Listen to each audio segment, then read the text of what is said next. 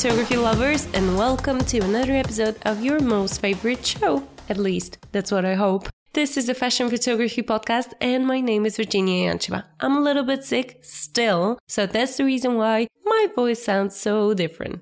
At the very beginning of the show today, I would like to tell you that you absolutely need to join our Facebook group called the Fashion Photography Podcast again. Just because you know it's July, which means we are going to have another absolutely free portfolio review with your photographs. And we're going to announce the portfolio review in the Fashion Photography Podcast Facebook group. So join it if you want to know the latest news. I would also like to say a big thank you to all of the people that are reaching out with Instagram DMs and emails for how much they love the show. It really means the world to us. Thank you so much for these messages, and just keep up with them because they're super amazing and they're making us so happy, as I said. I think it's finally time to tell you what are we going to talk about today. What is the common thing between economy and photography?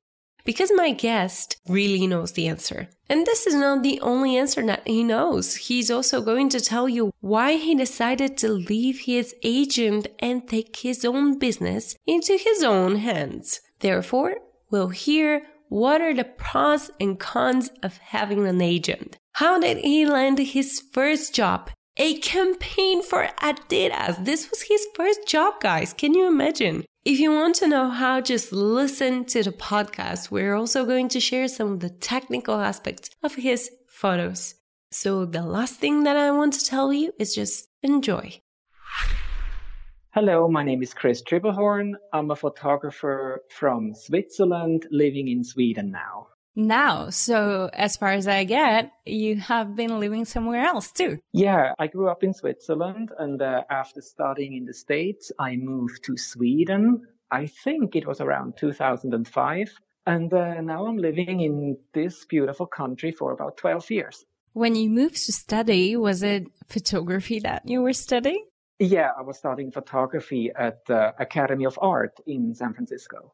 Why did you decide to go there? It was more or less a coincidence. I was actually studying economy, but my English was really, really bad. So I booked a language course to study English in San Francisco. And there I met people from the academy, and I changed my major, studied photography, going to art school. What a sweet coincidence. Yeah, that was a big change, actually. Yeah, definitely. I always took images in my spare time, but I never realized that this could be a job, actually. This was just for fun, and I never realized this could be a professional thing, actually. What was the reaction of your family when you were in one direction and then something so different? They were not too worried because they thought this is just a thing that he wants to do for like half a year or something. He's going to come back and study economy again, continues as planned. But that didn't happen. For how long you've been studying the economy thing? I was actually studying for already 3 years, so I was quite a bit in there already. You were almost at the end. Yeah, I know. Oh my God. I'm so surprised. I don't know about your parents. Yeah, they were not too pleased, I can say. I bet. But now it's okay. So you have a solid ground to become a very well-known photographer with a good price because you know economy. Now it's the other way around. Now economy is, I still think that's quite interesting how things work. But I'm very glad that I don't work in that field. Oh, you kind of do. I mean, yeah, of course. I mean, it comes in handy all the time, especially if you work with own agent and with clients. It's very good if you have an idea, a little idea of the business, of course. I mean, most you learn by doing, but that you know their motivation as well. It's probably easier to see the client's point of view. And you mentioned that you have an agent. When did this happen? I actually got my first agent very soon after school. I was really lucky to get an agent in New York. That's how I started working. A friend of mine was a graphic design assistant, was on an advertising shoot in New York and told me about the agent and gave me the agent's address. And I just stopped by and showed my book. Oh, that's a really good friend. Yeah, that was really nice. She was just starting as well. So she was an assistant at an ad agency at the time. She just called me up and said, why don't you go see Suzanne? She's a really good agent here in New York. And it was really hard to actually get an appointment. But then to my surprise, she signed me up. So that was a nice surprise, actually. Yeah. And as far as I understand, you are not with her right now? The whole business changed so much. So maybe about 10 years ago or 7 years ago, I had 3 different agents for each region. And now I have no agent anymore. That's because with social media and with the internet and everything, it's just not that important anymore. Or maybe it is important. It depends where you live. It depends what you want to do.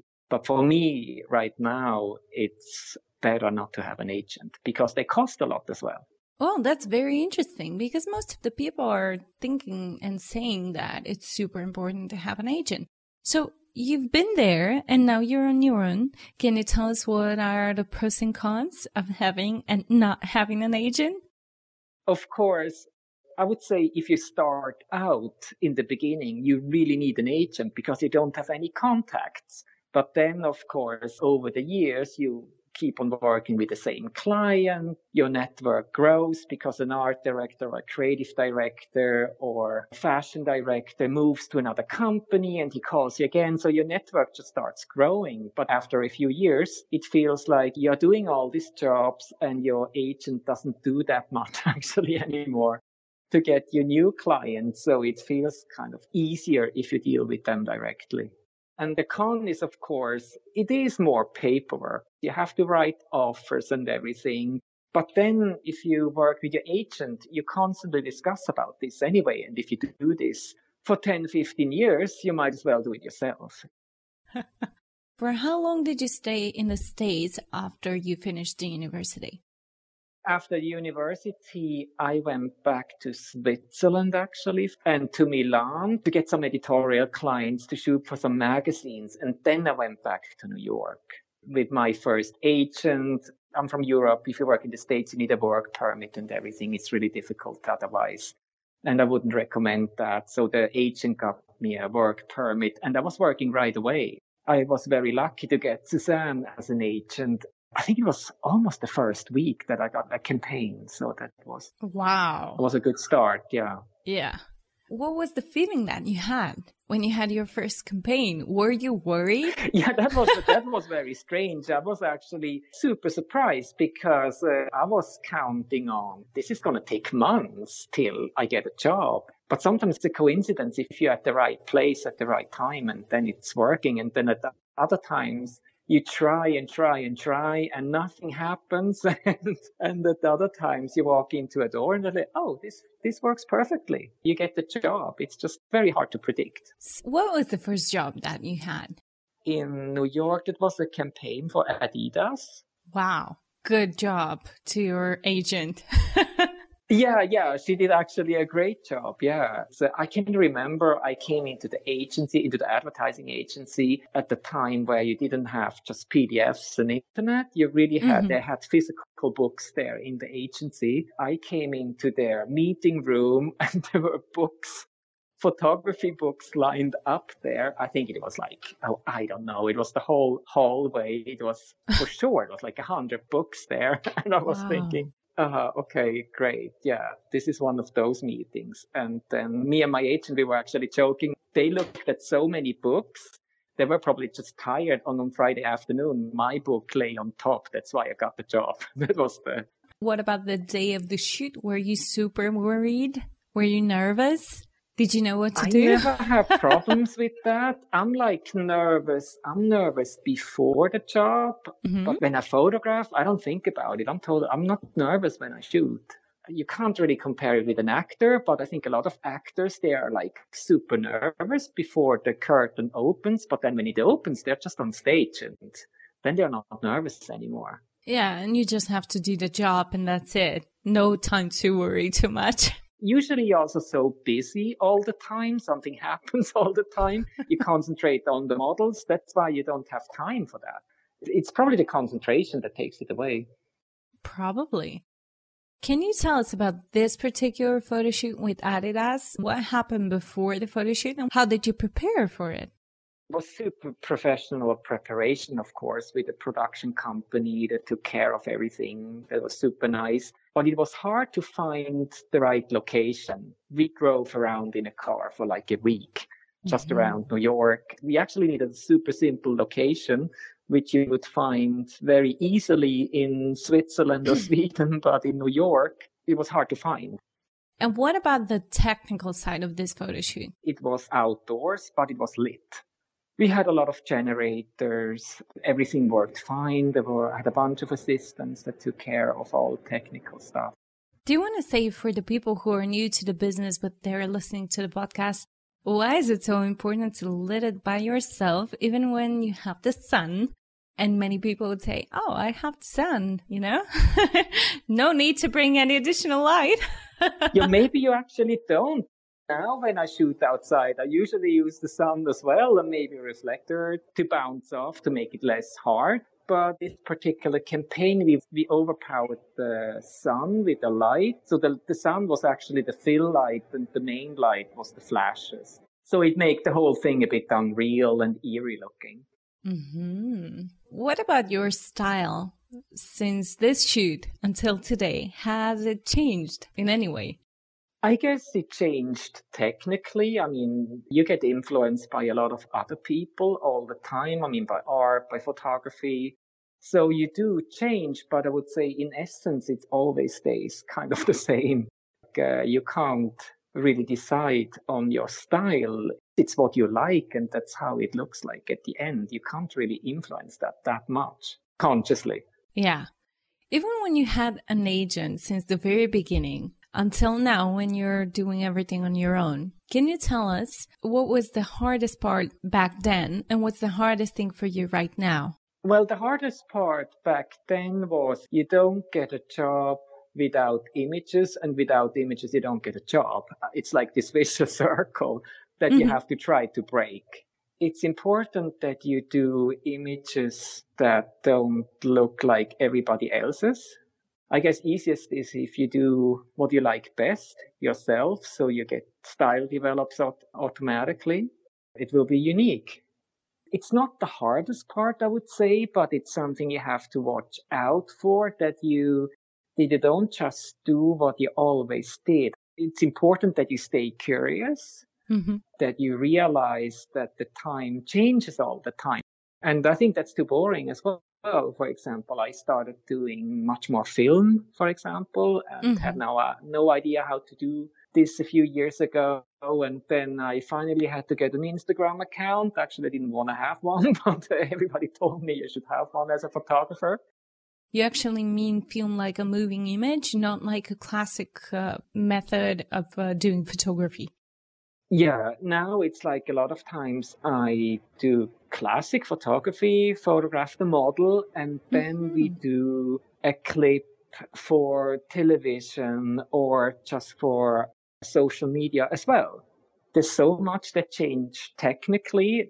I think it wasn't possible back when everybody had film. It was too complicated, too time consuming.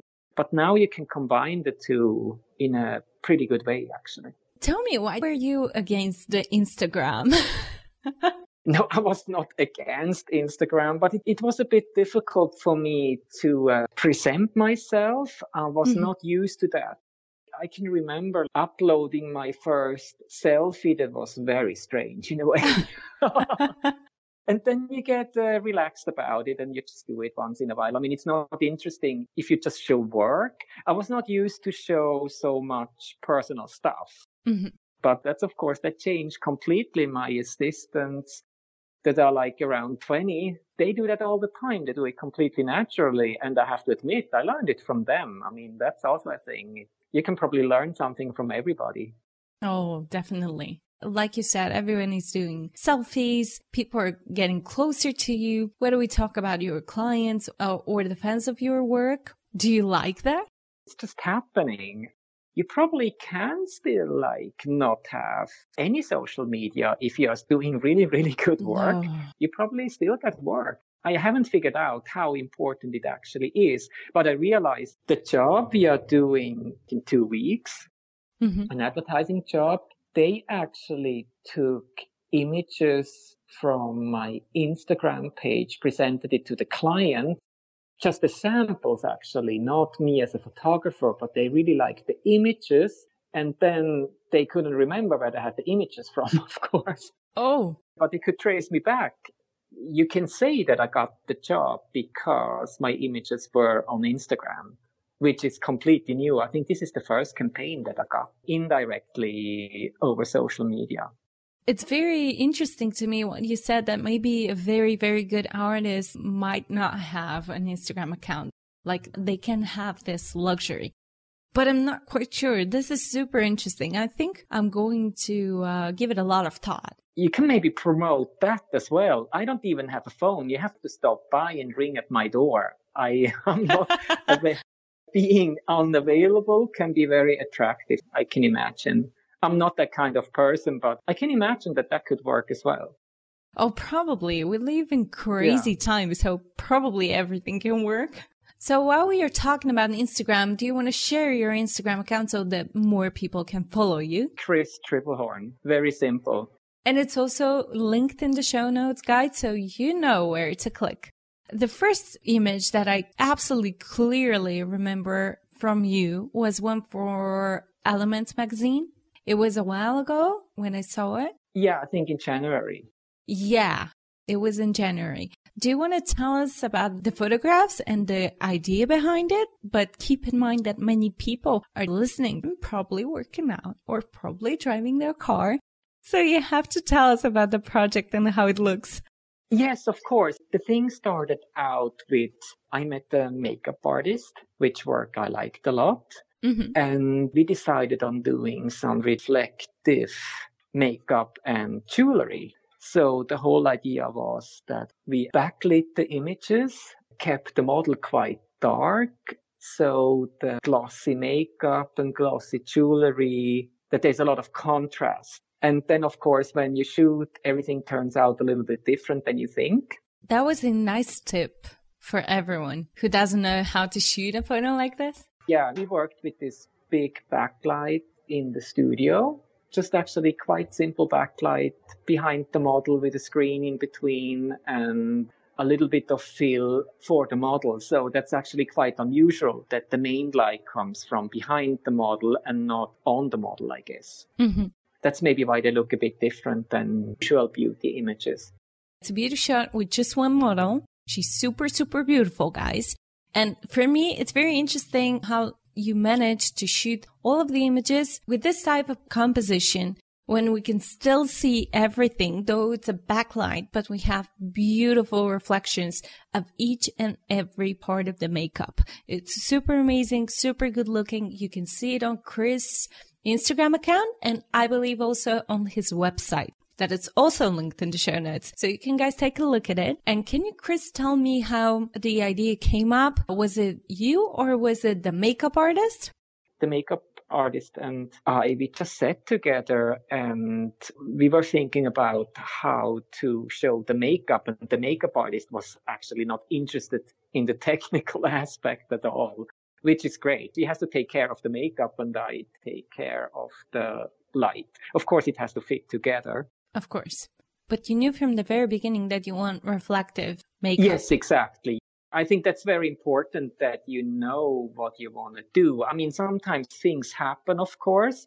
If you have an original idea and then how much do you change it during the shoot? That's an ongoing question for every shoot, actually. And I think it's good if you start exactly with the idea. Also for me, this works best if I start with the idea that I had in the beginning and then I see if it works. And if it works, I continue. And if it doesn't, we change it.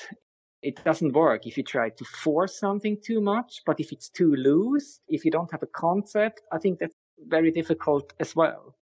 And you always need a backup plan, in other words.